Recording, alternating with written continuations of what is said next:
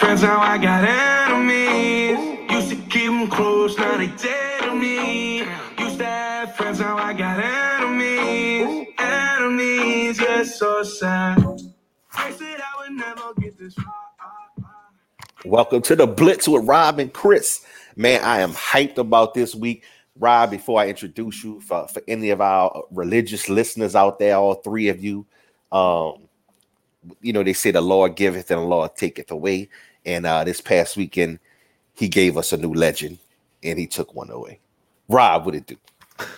Listen, I'm not even touching what you just started with. I started with enemies because my boy Brian Flores, who was down here in Miami, probably used to have a lot of friends in this league, but I'm sure right now he's got a lot of enemies because of that lawsuit he filed today. Lot to talk about this week. But let's not prematurely crown Joe Burrow. Please give the man the opportunity to. I didn't even say who the new legend. I know who you're talking about. Your LSU fandom is, like none other. Listen, Joe Cool, Hollywood Joe, whatever you want to call him, led his team to another big win. Super Bowl bound in year 2, the first number 1 overall drafted quarterback to make it to the Super Bowl in his first 2 years. So, I mean, this man setting records with his boy Chase. The LSU connection is strong. NFLSU. We got Odell Beckham on the other side. But let's dive into this first game. Kansas City versus Cincinnati Bengals. Everybody expected Cincinnati to get blown out, essentially. The line was 7. We both called it, though. I think we both said we were going with Cincinnati. It was going to be close. So we knew it was going to be close, but well, I said I was going with Kansas City in a close game, and I said that they wouldn't cover that 7-point spread. Yeah. And I was almost right, but the implosion of that offense, I just think that sometimes when you make a decision like they made at the end of the first half to go for a touchdown when the field goal is available. Mentally, when you come out in that second half, you start chasing points because you were so close to the 7, and you definitely could have had the 3, which would have given you the 24-10 lead of 2-touchdown lead. And I think when you come out in the second half in those scenarios, it's in your mind. And I don't totally blame the play call in that situation. I think that Patrick Mahomes has to know either I throw the ball into the end zone with 5 seconds left, or I just throw it away and take the field goal. He chose to throw it to Tyreek Hill, who was 4 yards outside of the end zone, a yard or 2 behind the line of scrimmage. You can try to blame play callers all you want, but it was his decision to throw that pass. I think that mentally they never got back right after that. They abandoned the running game, in my opinion, after that. And so as much as I give credit to the Bengals for winning that game, and I got to give credit to the Bengals defensive coordinator, the defense as a whole, Von Bell, Tyler Hendrickson, got to give them credit. But I also have to say that Mahomes looked mentally rattled. And I think that we saw something from Andy Reid that, we kind of always knew of him from his days in Philly, which is that sometimes he just kind of abandons the run and gets too cute in the passing game. And I think that's kind of what came back to bite him in the ass. Yeah, I mean, like you mentioned, right, giving up the 3 points before half, that'll put you up 14.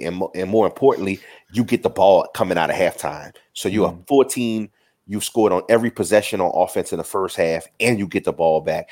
Any points, whether it be a field goal or a touchdown on that first drive in the third quarter, puts you up by 3 scores, and the game is essentially over at that point. So, and the field goal, as we saw at the end, that field goal that took them to overtime would have been the game-winning field goal had they taken at the end of regulation. And might I point out, they were averaging 6 yards per carry at halftime and continued to average that kind of yards per rush throughout the entirety of the game, but refused to run the football. It just was mind-boggling. Clyde Edwards-Helaire, Jerick McKinnon.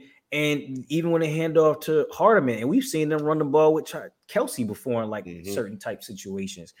Just be creative with the run game. The Bengals didn't show the ability to stop it. And look, we know Tyler Hendrickson from his time in New Orleans. The knock on him is that he's an undersized offensive end. That's why we didn't pay him big money. And what do you do to undersized offensive end? You put him on skates and you run at him. Like, that's what you're supposed to do. You don't keep throwing passes. You up 2 touchdowns. I mean, just the thought process. I just think it becomes one of those things where you're successful in the first half and you just come out assuming that you're going to be able to do it in the second half. But there's only so many pass plays and so many different ways you can scheme up getting the ball, to your number one targets before a defense kind of starts to figure that out. That's why you're supposed to remain balanced and keep the threat of the run involved. And I will also say this: the person I was watching the game with, I pointed out to them. I told my boy, I said, Tyreek Hill is not a true number one, right? Like, he's dangerous in space, but you have to scheme him open. Right. He's not a large enough receiver to necessarily go up and make contested catches. And what did we see on that overtime play? That's a ball that another receiver with some more size and a larger catch radius might have caught. Instead, it turned into an interception. And of note, they had Josh Gordon on the roster, and they demoted him to the practice squad this week because he's never actually made the field for them.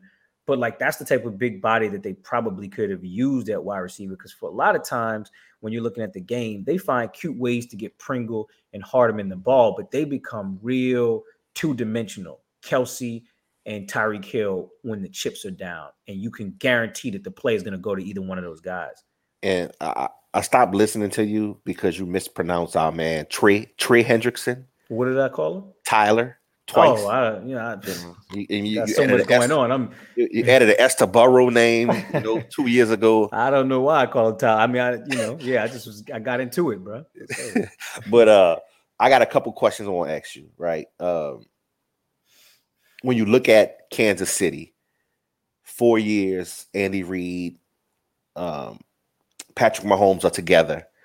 They make it to 4 AFC championship games, 4 consecutive AFC championship games, 2 Super Bowl appearances, and only 1 Super Bowl.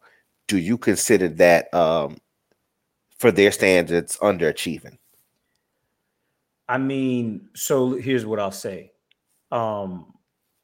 They're not done, right? And this is year 4 of Mahomes starting, right? Right. And so I can't blame him for the AFC Championship loss to the Patriots, right? Because even though they turned in a goose egg in the first half, I'm gonna give them a break because they came back in the second half, and like you said,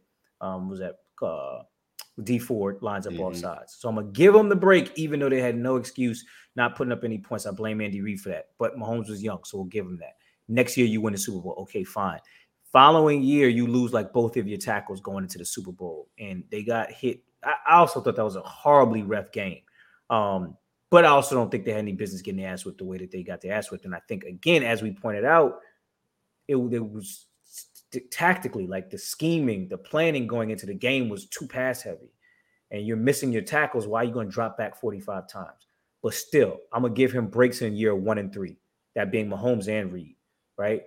But there's no excuse this year. You're a 7-point favorite. You're playing a wild card team. You at home, AFC Championship, had a 21-point lead, and you blew it. You stopped running the ball, and the pass plays. Mahomes threw 2 interceptions in critical scenarios. He was running backwards. I think he was running backwards to run the clock out. I think that was a game plan. But just when you look at some of the plays they schemed up, first down, I think they run the ball down there on the goal line. Second down, they scheme up a pass that's essentially a 1 receiver route to Hardeman. And then when Hardeman doesn't come off that slip screen type situation clean, you had no other people to get the ball to. There were just too many situations where, this thing we accuse Sean Payton of doing often, which is being too cute.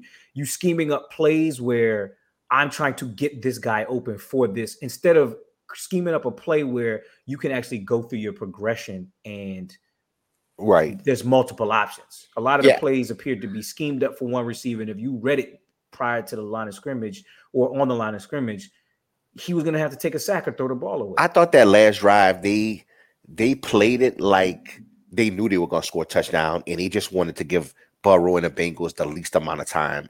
Right. But they hadn't scored the entire second half. Agree. Right. I'm with you. I don't understand it, but that's how they kind of played it, even to the point where Romo and other play-by-play guy was saying, the Bengals maybe should they let Kansas City score? Everybody was just giving the Chiefs the touchdown. They had been in that same scenario at the end of the first half and couldn't score. What are we talking about? So I thought that was kind of. I wasn't confident at all watching them move down the field because I recognize Patrick Mahomes has no real faith in the other receivers on his roster. Right. If you take Kelsey and Hill away, he's not trying to throw to Hardeman and Pringle in tight spaces in the red zone. He's just not. You know what I mean? And so they need a legitimate second receiver. Hardeman's an athlete. He's good in the slot, but Pringle is not somebody he feels comfortable going to. And if you think about it, they've had other guys, right? They've had a Sammy Watkins, or, they've picked people up for playoff runs and whatnot. But right now, it was clear and obvious that he didn't feel confident with his other targets. And I love Mahomes, but even the Super Bowl win, that wasn't his best game. And a lot of people, including myself, thought that Williams should have got the MVP at running back. Yeah. So, I love Mahomes, but when you look at it, he hadn't had his best games in the conference championships in the Super Bowl to date. We'll get to a guy named Tom Brady in a moment, but that's where he tends to separate himself. So 2 quick questions for you on this game before we move on to the Rams and the 49ers. If you had to pick right now, Mahomes, Burrow, who are you going with? Oh, I'm picking Mahomes. Yeah. I mean, I'm picking Mahomes. He's probably slightly more athletic, and he's got way more arm talent. And he's got a better resume. Yeah. Yeah, we just have a larger sample size. But when I threw that name Brady out there, that's why Burrow is getting called the name Joe Cool, because you see that what you see with Mahomes is like, I'm just better than everybody. Right. But you've yet to see him in the pressing moment use that skill set to make the play that's transcendent. Yeah. To will his team. Transcendent plays in moments that aren't the largest moments. Right. So you can go back to week 4 and be like, oh, he made this amazing play. But when the game has been on the line in the biggest moments over the last 4 years, there's not a lot of Mahomes plays where you can be like, he used that arm talent to make this special throw to win this special game. That's what Brady has on his resume. When you look at the plays that Joe Burrow made down the stretch, he only had 250 yards, but he had 2 third down plays that I would say changed the entire outcome of the game, where he breaks away from their Pro Bowl defensive tackle on third down twice from the man's grasp and get first down both times, and both of those drives resulted in points. And as we know, every score mattered in that game. Totally agree. Over under Joe Burrow 1.5 Super Bowls in his career. Yeah. Oh, I think you gotta go. Listen, it's hard. I'm about to say you gotta go over. I was about to say you gotta go to over, and then I just thought about our Saints, right? And I'm thinking about Patrick Mahomes. You're saying winning or going to? Winning. Yeah, see, now I gotta relax, because it's so easy to get excited when somebody goes young, but as you know, you can go young and then just never go again. Right. I was gonna say, and there's no guarantee he's gonna win this one. So that right. Right now, I would say under, but yeah, I was gonna say I'll give him 1 in the career, but I can't give him 2. There's just too many. The NFL is just too unpredictable, and what happens is he's on his rookie deal now. Yep. Once he gets through, so he's got 3 more years on his deal, but basically, once T. Higgins, Jamar Chase, and Joe Burrow Mixon come off of rookie deals, and Joe Mixon, you can't pay all of them. Yep, and exactly. you haven't acquired an offensive line yet. Right. They got kind of lucky. Just that Tannehill threw that pick. Mahomes doesn't get the touchdown late. Otherwise, and the Raiders game went down the stretch. Otherwise, they're not even here. So, and you're also talking about a team that you don't have a ton of film on, because this is Jamar Chase's rookie year. He kind of turns into a breakout receiver, So next year, you're going to have a lot more film, and how to attack them is going to be, something that a lot of teams are focused on. And so that those windows become real tight, as we see with the Mahomes and with the Drew Breeses and all of these people. They still won't be able to stop Jamar Chase, just saying. But next game. Relax. The Rams, 49ers. Now, the Rams were the favorite, but a lot of people, I felt like, including myself, thought 49ers. I think they said Kyle Shanahan had beat McVay like the last 6 in a row straight times they played each other. Yes. And I'll give it to Shanahan. Like, the man just ain't never had the quarterback to take him over the top. Like, he should have had a Super Bowl as an offensive coordinator for the Falcons. Yep. But they blew a 28-3 lead. You can't put all that on the OC. Obviously, the defense had to give up the points to let him come back. And then he, theoretically, if Garoppolo hits Emmanuel Sanders in the end zone, has a Super Bowl with the 49ers. And then McVay is looking like the class of the NFC West, but who can he beat? Shanahan. Shanahan's a good coach. Yeah. Just got to give him his credit. He comes from a coaching tree. His father was a good coach. So I give him his credit. But that was an ugly game to watch. I don't know how you felt. It wasn't fun to watch for me. I mean, I just feel like, for one, I feel like Stafford is overrated. I feel like they got a lot of people who are on this. Look what McVay could do with a real quarterback, and Stafford had never reached his potential because of the talent around him in Detroit. But I'm still underwhelmed by Stafford in big moments. Like, they stepped up. OBJ had a big game. Cooper Kupp, gets open. That's what he does. But when you look at it, they're supposed to beat the 49ers. They're better. Overall, they have more talent. They got the best corner in Jalen Ramsey. You got the best wide receiver in Cooper Kupp. You got two of the best pass rushers in the league, and Aaron Donald, Von Miller. OBJ is top 5 over the last 5 years. Yeah, I mean, so like the talent, given the talent, and it being a home game for the Rams, I thought the game shouldn't have been as close as it was. Right. So I'll make 2 points, right? One point is this. This is, we have a friend, Jason, who's a big Tom Brady fan. And this is an argument we tend to have about Aaron Rodgers, Matt Stafford, Patrick Mahomes versus a Tom Brady. Arm talent does not mean you make the best decisions in the biggest situations. Maybe it's film study. Maybe it's just a pressure bust pipes and you can't exist well under the pressure. But I think we saw from all 3 of those guys this year why they are not Tom Brady. They have all the talent in the world, and they arguably had better receivers than some Tom Brady has had in some of his Super Bowl years, and still couldn't come through with the victory. So that's my first thing I'll say about Matt Stafford. What I'll say about the Chiefs and the Rams is I think they're kind of poorly constructed. They're kind of top heavy. When we talked about the Saints last week, we talked about the 06 roster and the 2018 roster. We could talk about how they built through the draft, and we could talk about how we were pretty solid at every position. In order to do that, you can have a few free agency signings, but you need to draft well almost at every position, and draft well a couple of times for injury purposes. When you look at the rosters like the Chiefs and the Rams, I'd say that they're top heavy. You got Mahomes, Hill, and Kelsey. And then you look at the rest of the offense, and arguably Clyde Edwards-Helaire, but they're not using him properly. Right. But then you look at the second and third receiver, and you like, who is he supposed to go to? You look at the offensive line, turmoil there, turnover there, right? You flip over to the defense, and it's like, okay, well, they went and acquired Melvin Ingram, who I think, left from Chargers. You have Chris Jones, and they went and got was it Frank Clark from the Seahawks? That was a big free agency signing. Derek Nandi, they drafted from Florida State. He's a decent run stuffer. He was, decent at Florida State. But essentially, you have 3 stars in the D-line. Couldn't really talk to you about their linebackers.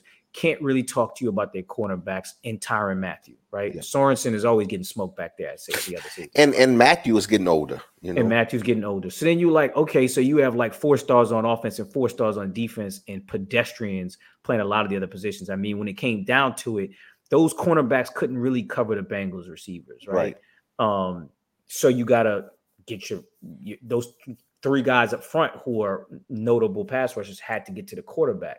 And so to that end, you're watching these games. The 49ers are well constructed. John Lynch and Shanahan have put together a roster that's kind of standing the test of time. Regardless of injury, they're always in the playoff hunt. The Bengals are building something through the draft and free agencies combined. And so you look at these other 2 teams, the Rams and the Chiefs, they're star-studded, but they're top-heavy. Right. This top heavy salary wise. You look at Jalen Ramsey, and then everybody's like, well, the other corner is trash. Just keep throwing the ball to him into the slot because those dudes can't cover anybody. They brought Eric Weddle out of retirement to play safety. Right? In the playoffs. Now that tells you what they thought about their roster, right?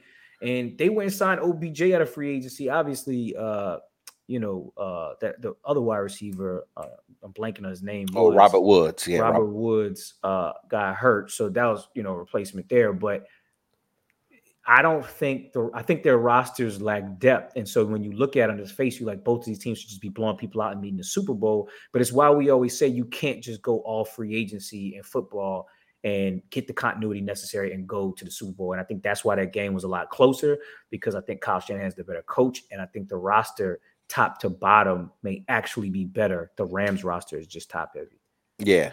I thought the 49ers gave him a good run for the money and had Garoppolo made a few throws. This dude, Debo Samuel, like this was his breakout year. Yeah, Right. first team All Pro. Like looked like he could be a 1,400-yard rushing running back. You know what I mean? Like just returning kicks, just whatever the team needs in key situations, he was coming through. Elijah Mitchell was underrated. You remember him for your days in Lafayette. Went to ULL, played high school ball out there. Defensively, strong defensive line. I mean, they held up. If I believe it was Tart, number three, who had the punt interception that he dropped. I mean, what was Matt Stafford doing there? Like he literally almost threw the game away on that. Yeah. And how did the guy not intercept the ball? And then what that was Fox. So Aikman was talking about how he didn't have an interception in the regular season or in the playoffs. Like, no shit. If he can't catch that, I'm pretty sure he's not catching anything back there. Right. And I think that was the game. I think if they make that play, the 49ers probably win the game. I used the Twitter page to say that Jaquaski Tart just our Twitter page. I tweeted he just dropped the game. I was like, that was it. You can't miss that in that during that point in the game. You can't drop that. But, and as I also pointed out, you can't be running around with a single digit number on dropping interceptions like that. right. Single digits are saved for stars. Right. But we're gonna talk more next week about the Bengals and the Rams. So I don't want to go there yet. We're gonna have some prop bets, some Super Bowl picks, and all that kind of stuff next week. But so we're gonna leave it there for the conference championships. But let's talk about terrific time, hanging it up after 22 seasons at the age of 45 years old. What do you think? I don't even think it's a question now.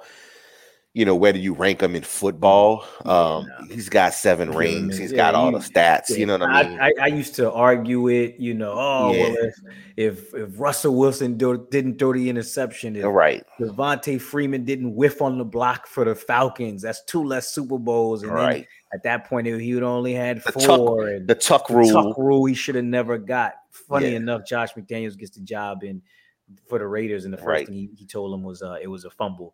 But so that was like, we could cancel out 3 of the Super Bowls. And then Deflategate, you know what I mean? But at a certain point, you can't question what this man did. And I saw a graphic today on Twitter where it was like 12 games, and it was like Tom Brady won all these games. And when you looked at the still image of each of the 12 games, the leads, it was like 23-9 in the fourth quarter with 4 minutes left. 31-14 in the fourth quarter with 8 minutes left. And when you looked at all of the games and the fact that he won, and it makes me think of that Rams-Buccaneers game, he made you nervous because you knew he wasn't going to blink first. Look at us as Saints fans in the Buccaneers game, right? We were up, driving, Cook catches the ball, fumble, and you could feel the tension. Instead of feeling like, we're about to win this game, when you're playing against Tom Brady, there's tension because if you blink, he's not going to blink back. He's going to put you away. And so with the exception really of like thinking about it, the fumble against the Eagles, which really wasn't his fault, there's not a lot of big moments where you can be like, it was down to the wire. And instead of throwing a touchdown pass, Tom Brady threw the interception or had some turn. Right. I think that game against the Eagles, the Patriots defense gave up like over 500 yards. Over 500 yards, right. Yeah. And that was the Malcolm Brown game, wasn't it? Didn't they bench him before that Super Bowl? Inexplicably? Yes, right. Sure was. It was crazy. Malcolm Butler. And so that's really, that along with the obvious stuff, the statistics, the numbers you put up. But like, I'm not as impressed with that or as moved by that because everybody in today's football, you can't hit the quarterback. All of the quarterbacks for the most part are putting up crazy numbers. Like nobody's numbers from old years compare. But I was looking at a list like he's going to retire first all time in passing yards, passing touchdowns, wins, winning percentage, Super Bowl appearances, Super Bowl. I already said Super Bowl wins, Pro Bowls, Super Bowl MVPs, conference championships, playoff yards, playoff touchdowns, playoff wins. Like, I mean, there's really no passing, no statistical category for a quarterback that he's not going to own, as well as just some categories for football players, period. Right.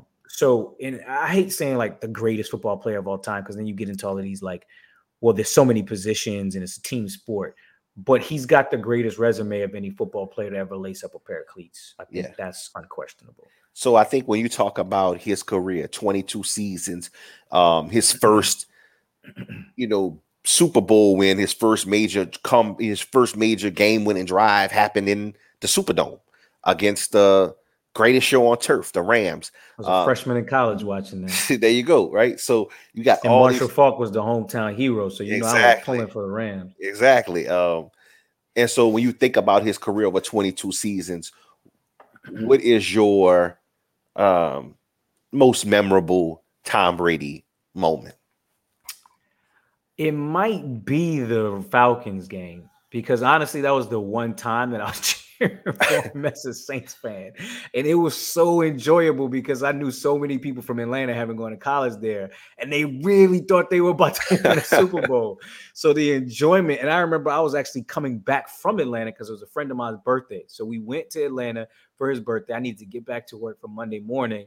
And we were on the road. And so we started out listening to the radio. And for the second half, we stopped at one of our friends' houses who lived in Slidell, and we watched the entire second half collapse, just in awe of the fact that like all these people from Atlanta had really been texting us the entire first half because we had just left, like Super Bowl champions. We did this and we stopped Tom Brady, and to watch that collapse, it was a thing of beauty. I'm not gonna lie. I mean that Julian Edelman catch was just like, that's when you just knew. It was like, man, these dudes are really about to win. And just to watch the momentum, because by overtime, you didn't question it anymore.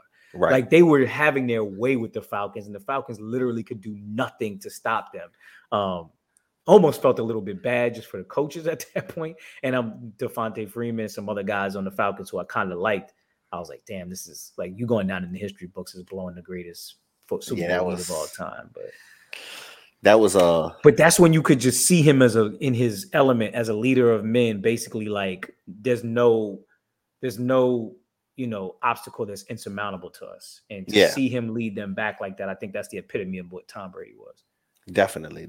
I would probably go with the first one just because that's the one drive I really like. He went to 10. He won 7. When I start to think through, like as I'm thinking through all the Super Bowls, I don't really remember a lot of his drives. Like I remember more some of the drives that lost him Super Bowl, like the Eli, the helmet catch, Eli to the end zone. I think the like Plaxico, but the one that I really remember was that first one, that drive to get Adam Vinatieri in field goal range to beat the Rams. Checkdowns to J.R. Redmond. Yeah, and that was a huge upset at the time. I don't remember what the line was, but everybody the greatest show on turf. But that's where we kind of get into the controversy, right? Because the thought is that it was Spygate, and that led to that. Yeah, exactly. So, I mean, it's the end of an era. Like somebody sent us a meme on Instagram or whatever. That was you. I mean, we get so many texts from the group. Eli Manning, Peyton Manning, Drew, Phillip Rivers, Drew Brees, Ben Roethlisberger, and Tom Brady. Yeah, and I'd argue Eli and Phillip Rivers have no place on that list. Well, but I think you put Eli there with 2 Super Bowls, but Phillip Rivers, I just don't know. This dude, other than being connected to Eli based on draft year and trade, I don't understand how he keeps getting tossed into this number. All these people have Super Bowls and he does not. Like one of these things does not belong. He never went to one either. So I'm curious to see who takes that next step into the great quarterbacks conversation, because we always talk about Rodgers, but when you look at it, like we talk about Mahomes, like who's had a more underwhelming playoff career than Aaron Rodgers? Only one Super Bowl appearance. So you talk about a guy who's arm talent, who a lot of people call him the most talented thrower of the ball, but it's Stephen hard. Smith put Mahomes at 4 and him at 5. Yeah, and Mahomes has already been to 2 Super Bowls. Right.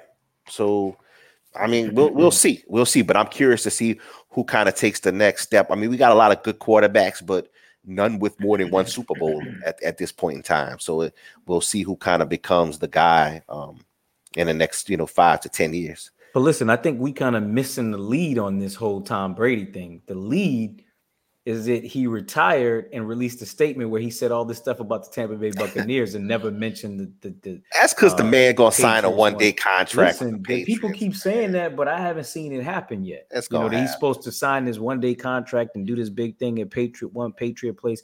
And so, you know, I pulled up Bill Belichick's statement that he released today.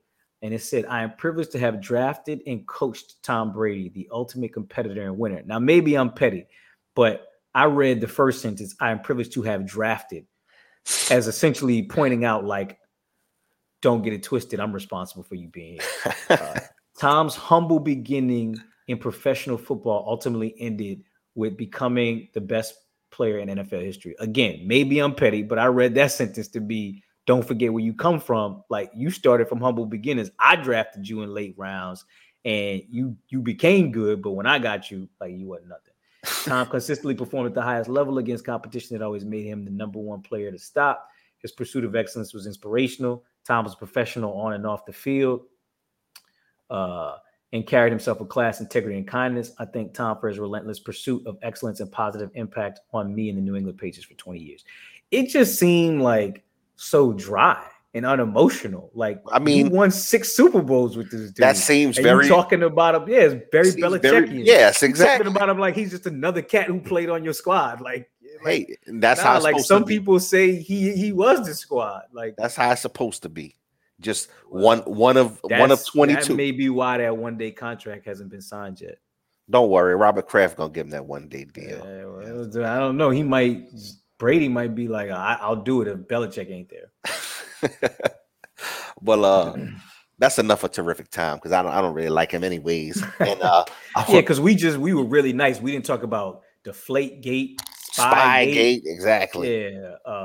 Yeah, the fact they got caught, Spygate Part 2. Yeah, you know. a whole bunch of stuff. You know, the Tuck rule, right? Let's you could start there. But we're gonna leave it go. Marred with controversy. We're gonna let the man retire in peace. And I won't get to this Brian Flores case that's popping off. He made his rounds on the media rounds today. Good Morning America, ESPN Get Up with his attorneys. So I'm gonna let you start it all. Kind of give us a overview of the case and just some highlight points before we delve into the good stuff. Yeah, I mean, I'm not going to profess to be like, that this is my specialty or my area of law, but basically he's filing a discrimination claim, which is, a lawsuit under Section 1981 of the Civil Rights Act of 1866, right? And basically what it allows you to do is argue that, you were terminated. I'm sorry, not that you were terminated, but that like the hiring practices involved some form of discrimination. There's a couple of different ways you can prove it. And, basically you can kind of argue that like there was some pretextual issues with regard to the way the situation was handled. Pretextual, I guess, potentially being race, or that it was mixed motive, and then the defense potentially being that there was essentially some basis for merit basis for why the situation was handled the way it was by the employer that essentially doesn't involve race. And so that's kind of what we'll ultimately be dealing with. He filed it, I believe, as maybe like a class action, which allows for him to introduce evidence of other coaches who experienced potentially some form of racial discrimination, which is why you see in the lawsuit that he is mentioning some of these other coaches who were, fired and then potentially replaced by people that you could argue weren't better than them, or they interviewed for jobs and were hired by people, or interviewed for jobs and then lost out to people who had like remarkably less experience than them. So where do we start? And I said, when I was talking about like the racial discrimination, it could be failed to hire, failed to promote, demoted, or discharged, right?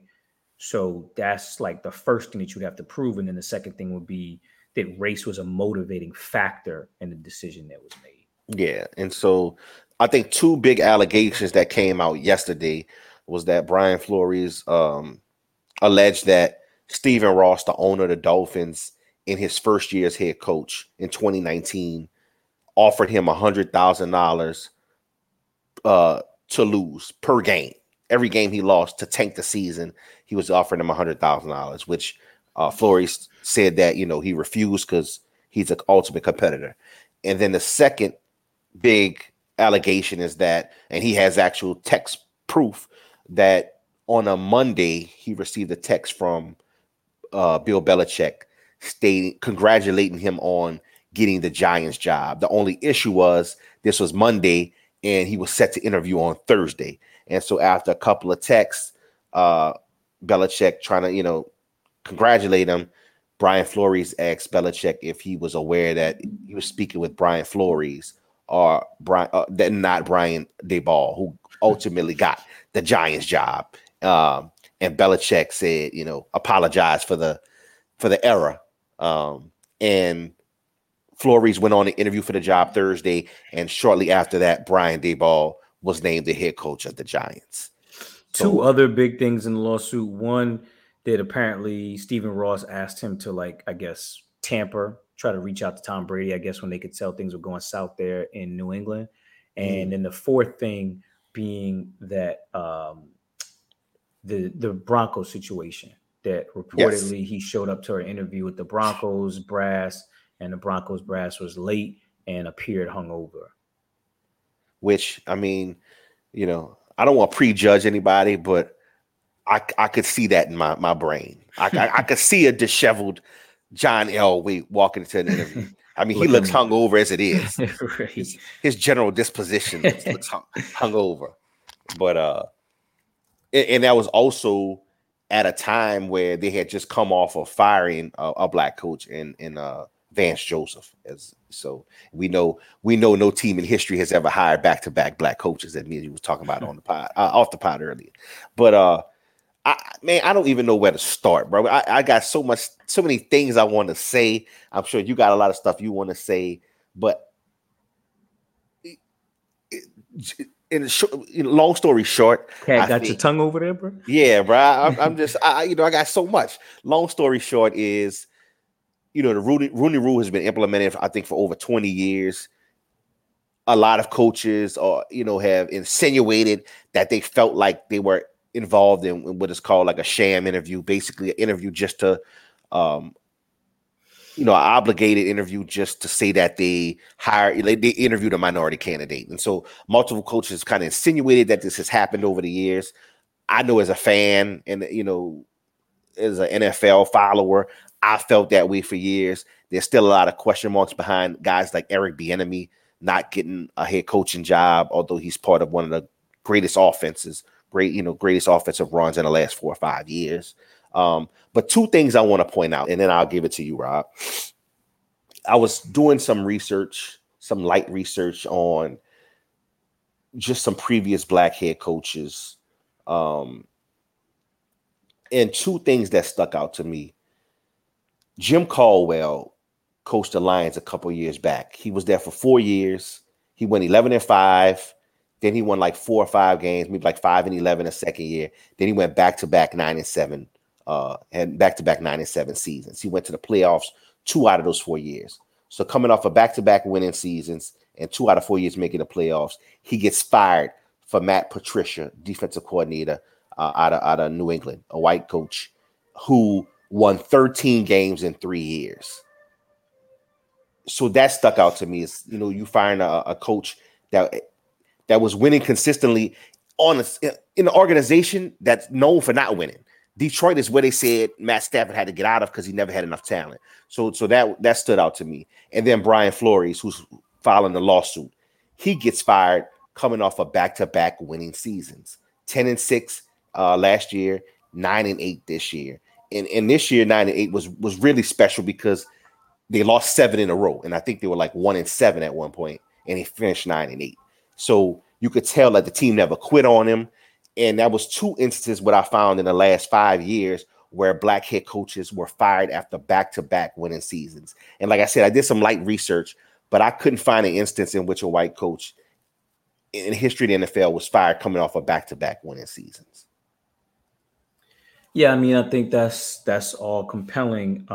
Still haven't made it through the full 60-page filing, but my understanding is um, that's in there, right? Mm-hmm. Like I know Jim Caldwell is in there. And look, I got the document up. I just hit I'm doing the lawyer thing. Just hit a control F. Caldwell is all up into this lawsuit, right? It should And be. so that's the beauty of filing the way he filed it. It's allowing him to essentially lay all this stuff out bare. I mean, there's so much to talk about. I think the first thing to start with is that, like, some people are calling him the Rosa Parks of the NFL, and I don't want to get carried away to Martin Luther King to this to that. And I mean, at the beginning of the filing, he does mention civil rights leaders. What I will say, this is a gentleman from Brownsville, Brooklyn, right? Toughest parts of Brooklyn is where Mike Tyson's from. Born in Yep. 1981, he's 40 years old. Managed to get himself into a prep school in New York called Poly Prep, go on to Boston College. And as he talked about, he's the first generation uh, child of Honduran immigrants.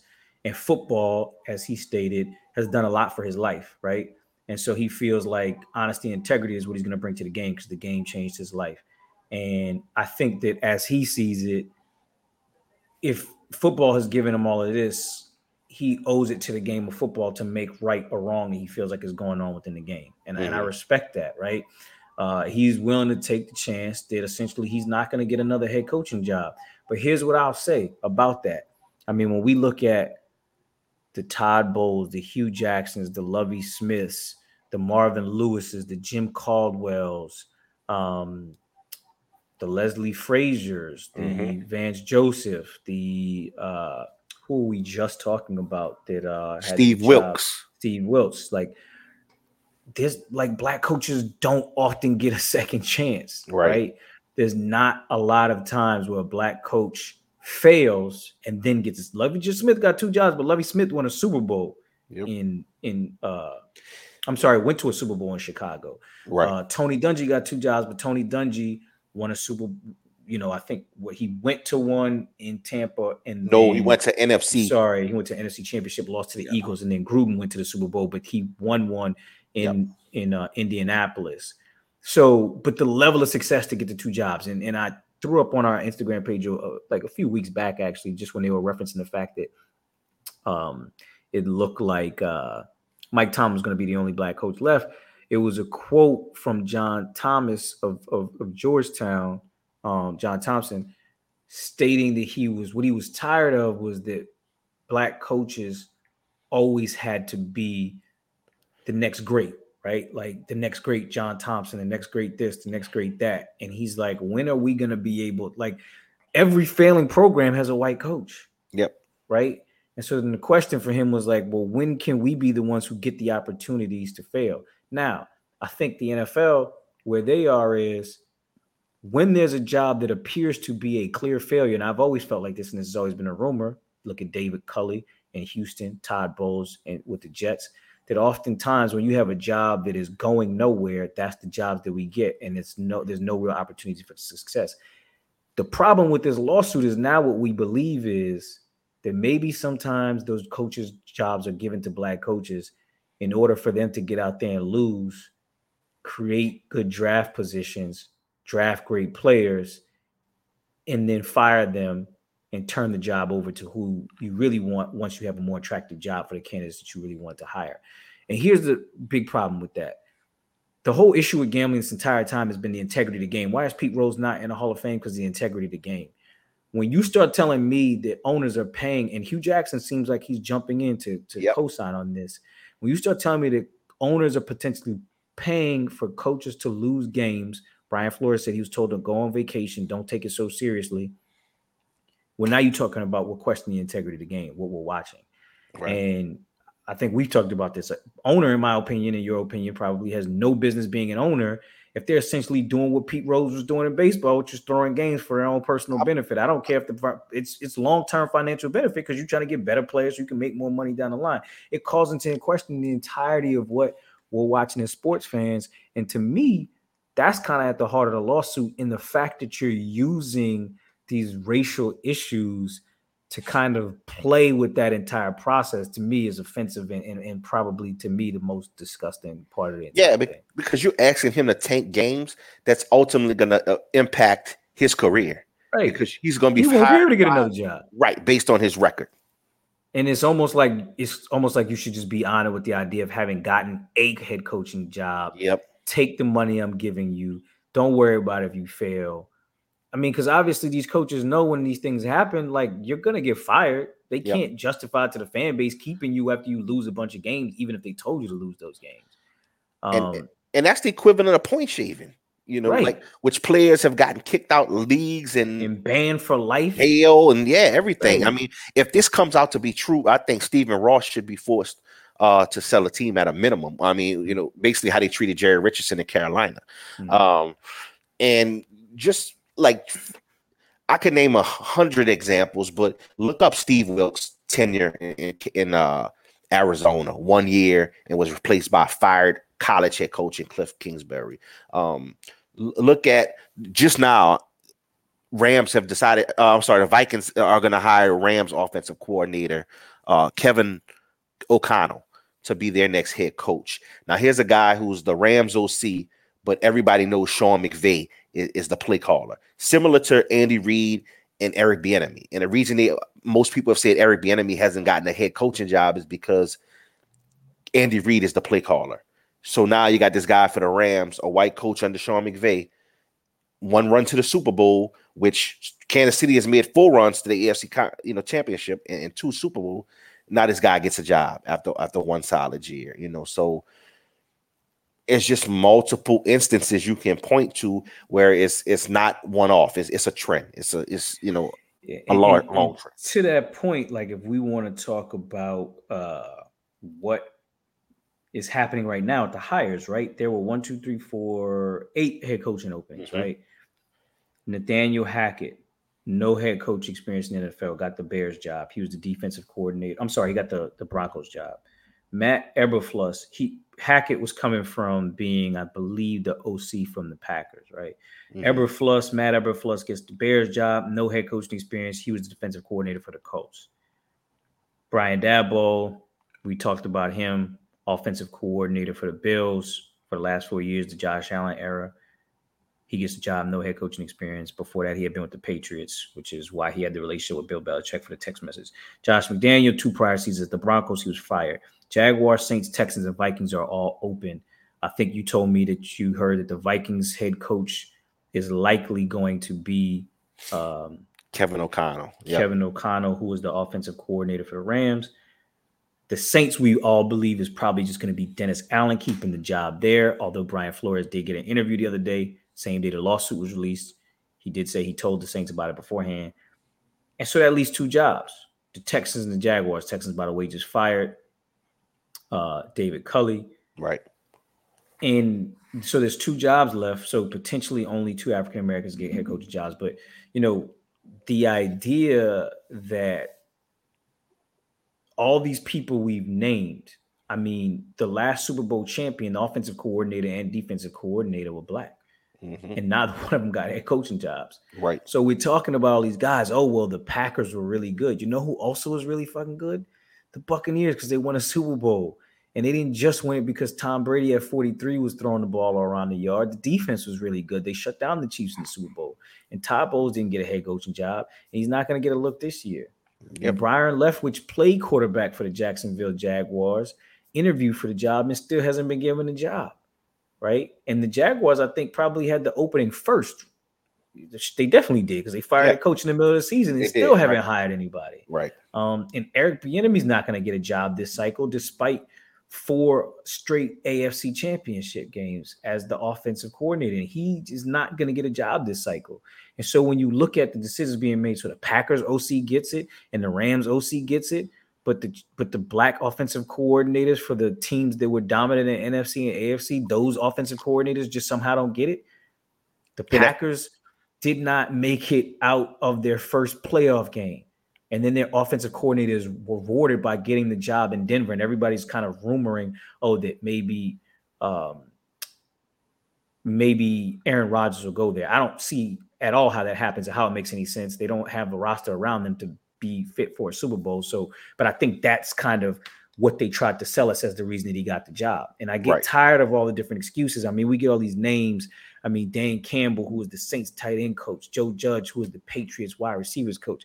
And then you turn to the black coach's resume for teams that were in the Super Bowl, won a Super Bowl, like whatever. And there's always an excuse for why they can't get the job. Right. And it just becomes insane after a while. And then once they finally get the jobs are questionable. And then I turn to Mike Tomlin, who has got one of the highest career winning percentages and by all accounts is a top 5 coach in the NFL. And they're asking him if he's going to take the USC job at the end of the season. Right. And he was notably, and as he should have been, offended by that, because why would you think that I'm going to demote myself out of the NFL into college football? But it's just how black coaches are viewed. And I think we'll all be a lot happier when they're no longer viewed that way. And I think the hopes is that this lawsuit, goes in that direction. I mean, Eric Bieniemy's mentioned this lawsuit. Chris Richard, the Saints defensive backs head coaches, defensive back coaches in here, all just being compared to the people that they interviewed for against jobs. For example, I think they both interviewed against Joe Judge for that Giants job that he was so terrible at and got fired after 2 years for. And, they had more experience than him going into those situations. Richard was the defensive coordinator for a Super Bowl champion defensive dominant team in the Seahawks. Yep. And now somehow is a defensive backs coach. Yep. You know what I mean? Like he was with the Cowboys too. And so it just doesn't make any sense when you talk about the numbers, when you talk about how many black players in the league, 3 black coaches, now 1, and, general manager positions are few and far in between. I think the hope is that this lawsuit is the first step in some type of change. And I think when I say 1 out of 32 teams has a black head coach, 4 out of 32 teams has a black offensive coordinator, 11 out of 32 has a black defensive coordinator, 8 out of 32 have black special teams coordinator, 3 of the NFL's 32 teams have a black quarterbacks coach, 6 of the 32 have black general managers. Yeah, and I mean, we talk about this all the time. Me and my brother. And I'm sorry, there's one last point. And the pool of players is 70% black. That's the first. That's the first 2 pages of his lawsuit. Yeah, in this, I mean, which it should be. And we talk about this all the time. Me and my brother. Sports are a microcosm of life, and us being professionals in corporate America, you see some of these same issues.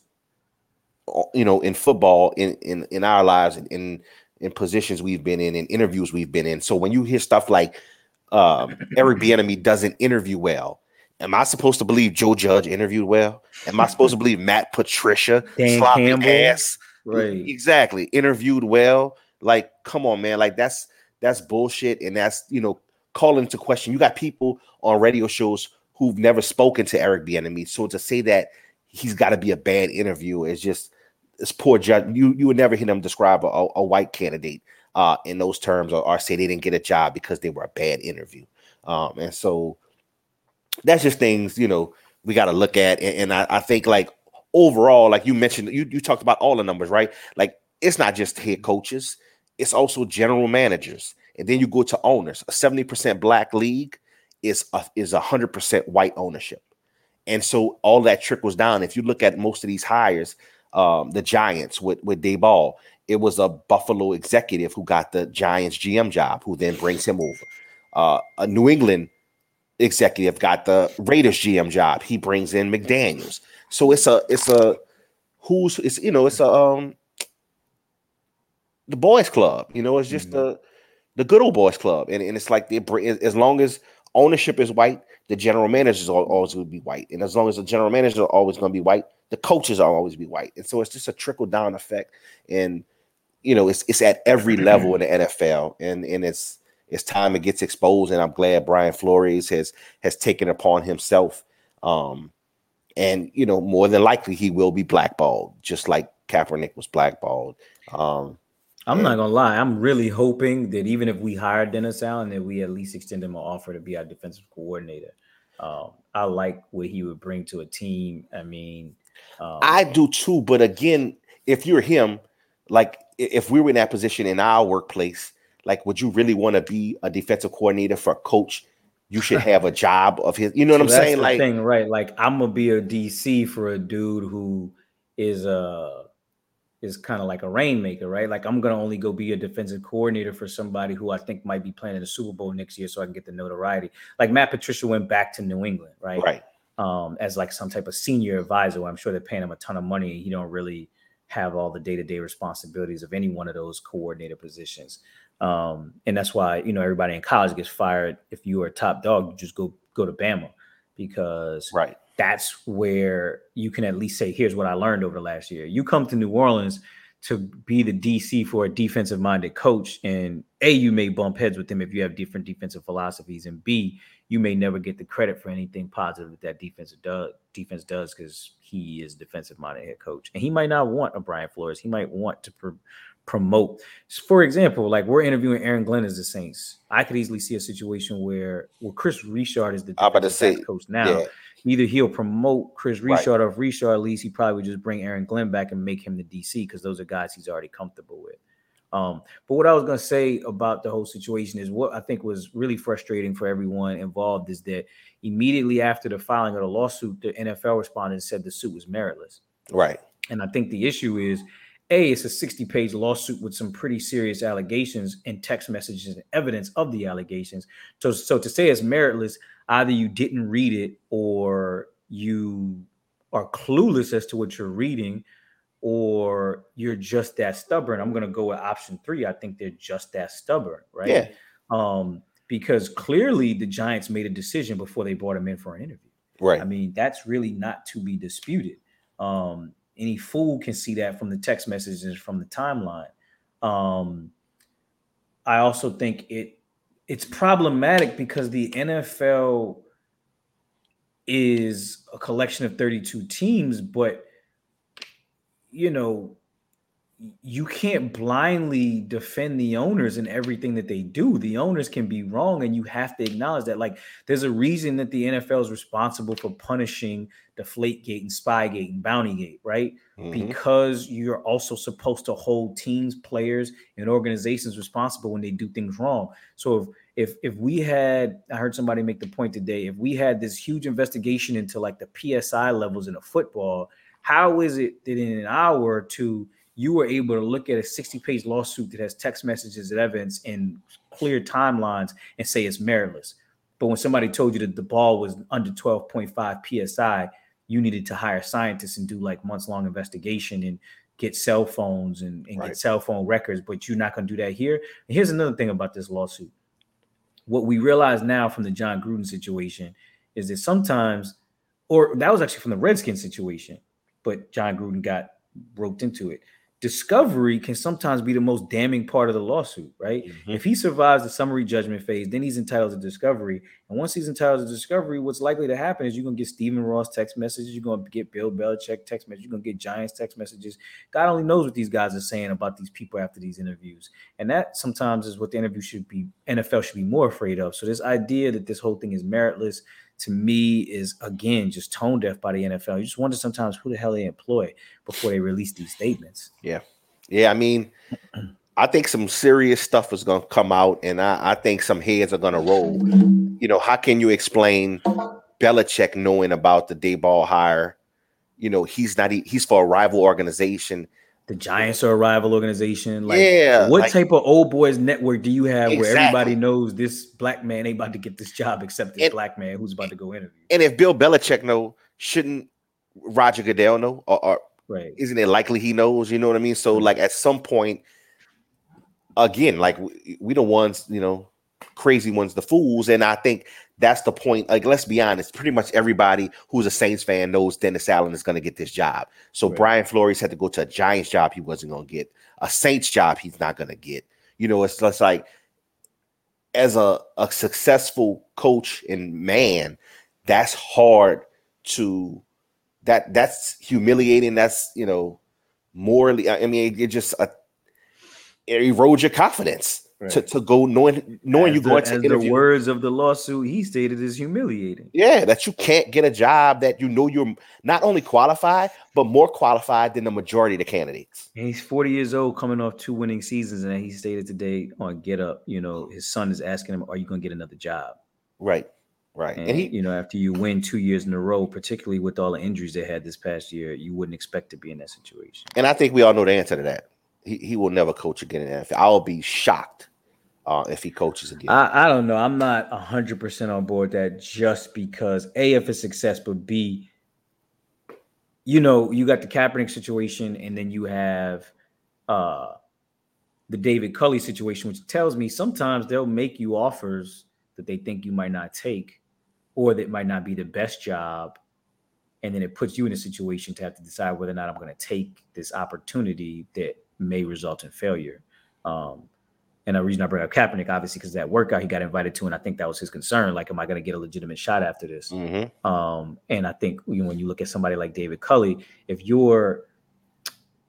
are Flores, do you take that Texans job if they offer it to you after what they just did to David Culley, knowing that Deshaun Watson might not come back next year, and you don't know what's going to even happen the year after that? Like, so do you take that job knowing that you're going to be in a really tough spot, salary tied with the guy who's not playing? Right. And essentially doomed to fail. So, last thing, we're gonna talk about the NIL with signing day today. We run out of time today, so we'll talk about it next time. But real quickly, Washington football team announced their mascot, the Commanders. Yeah or nay? Yeah, nay. I just think the Washington Generals seem like the obvious pick to me. I don't know if there's issues with the rights to that name because of the Harlem Globetrotter situation, but just go with the freaking Generals, man. Yeah, I feel like the Commanders is just essentially the same thing, except not using the obvious name. Yeah, they should have just kept the football team if they was going with Commanders, as far as I'm concerned. But yeah, I just wanted to point that out because that dropped today too. But man, that's all we got. Yeah, no, but I will NIL transfer portal completely changing college football.